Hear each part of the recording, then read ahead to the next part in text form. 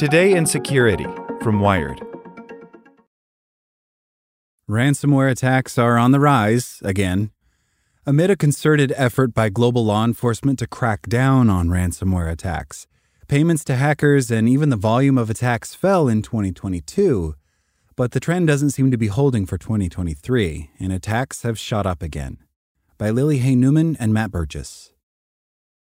Data from cryptocurrency tracing firm Chainalysis indicates that victims have paid ransomware groups $449.1 million in the first 6 months of this year. For all of 2022, that number didn't even reach $500 million. If this year's pace of payments continues, according to the company's data, the total figure for 2023 could hit $898.6 million. This would make 2023 the second biggest year for ransomware revenue after 2021, in which Chainalysis calculates that attackers extorted $939.9 million from victims.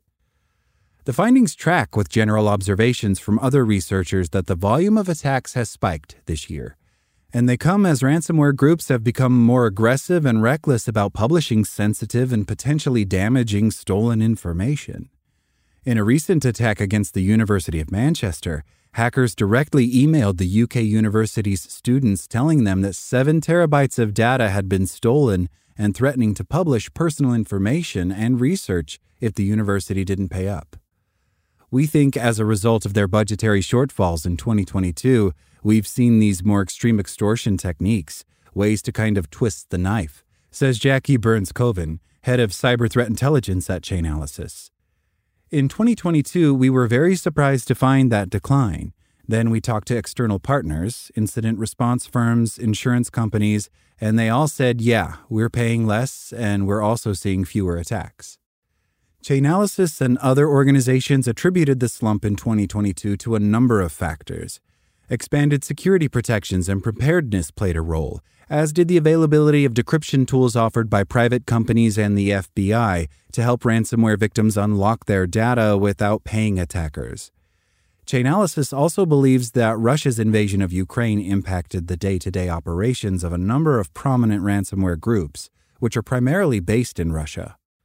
Improvements in how potential victims defend themselves, along with government deterrence initiatives, haven't fallen off in 2023. But Chainalysis researchers suspect that the evolving state of Russia's war in Ukraine must explain this year's increased ransomware activity, or at least be playing a role.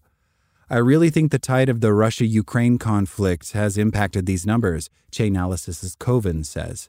Whether that's actors have settled into safe locations, whether their year of military service has finished, or whether perhaps there's a mandate to release the hounds. Chainalysis specializes in cryptocurrency surveillance and tracking, so researchers at the company are well positioned to capture the scope and scale of ransomware payments. The company says it takes a conservative approach and is rigorous about continuing to retroactively update its annual totals and other figures as new data comes to light about historic transactions. In general, though, many researchers emphasize that true totals for ransomware attacks or payments are virtually impossible to calculate given available information, and that numbers like those from Chainalysis or government tracking can be used only as broad characterizations of trends. We still have such poor insights on the actual number of attacks, says Pia Husch, a research analyst at the British defense and security think tank Royal United Services Institute. She adds that companies are still reluctant to talk about attacks, fearing reputational harm.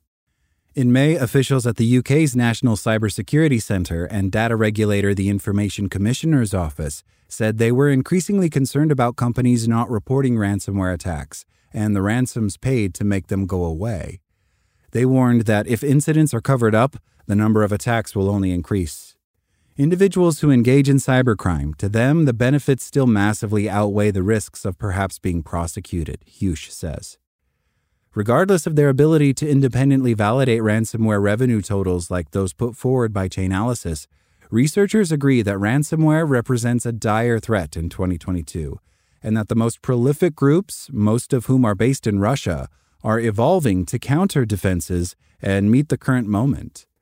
The ransomware groups who are still around are really good at what they do, and it is hard for organizations to secure against all possible points of entry, says Alan Liska, an analyst for the security firm Recorded Future who specializes in ransomware.